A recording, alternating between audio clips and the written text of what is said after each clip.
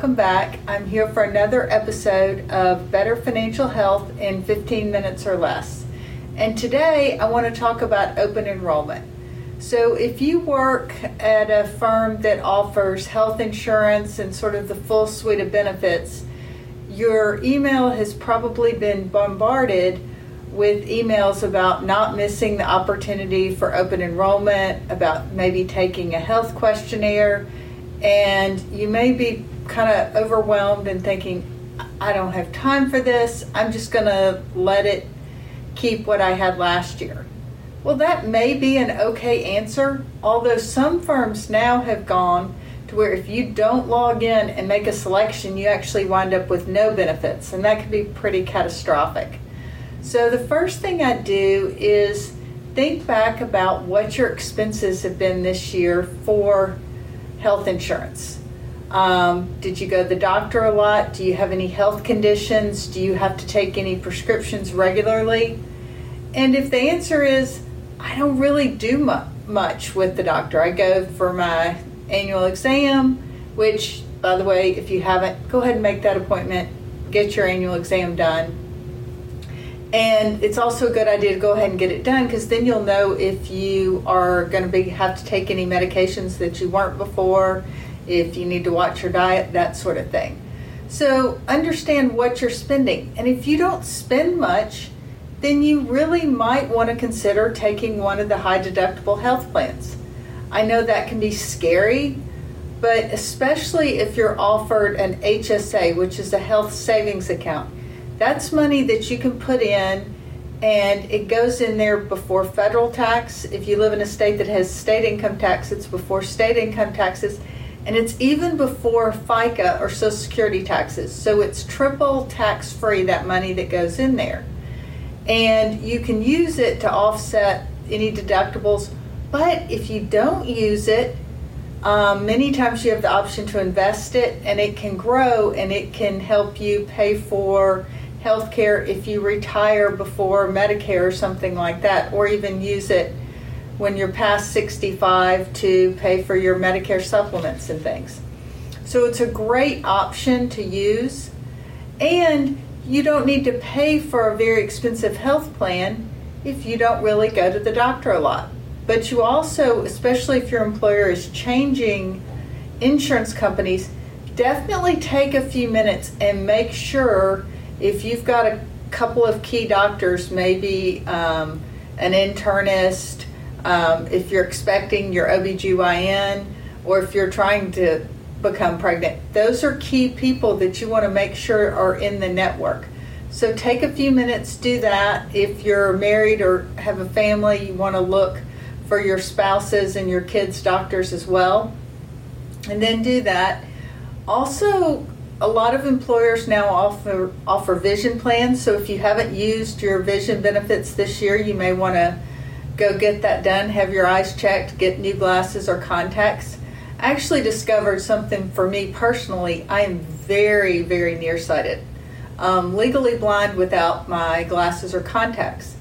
And I found out that my contacts were considered medically necessary by my insurance company, so I don't have to pay for them, which is wonderful, because I now have to have bifocal contacts. Yes, that'll make you feel old.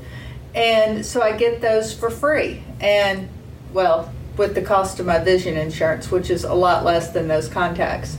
So you want to do that. The other thing, if you have an opportunity to purchase long-term disability through your workplace, this is coverage that if you can't work due to an illness or injury, whether at work or whether on the weekends, or you get something like cancer or something like that and you can't work anymore, disability will pay you while you're recovering or while you can't work. So that's really key insurance that if you have the option to purchase, generally speaking, you can get a policy on it standalone, but it's a lot cheaper if you can get it through your employer. Short-term disability can be good, especially if you're just in the early stages and you don't have a good emergency fund, or if you know you're going to have some surgery and going to be out a while. Short-term disability can kick in and help you out in those pinches.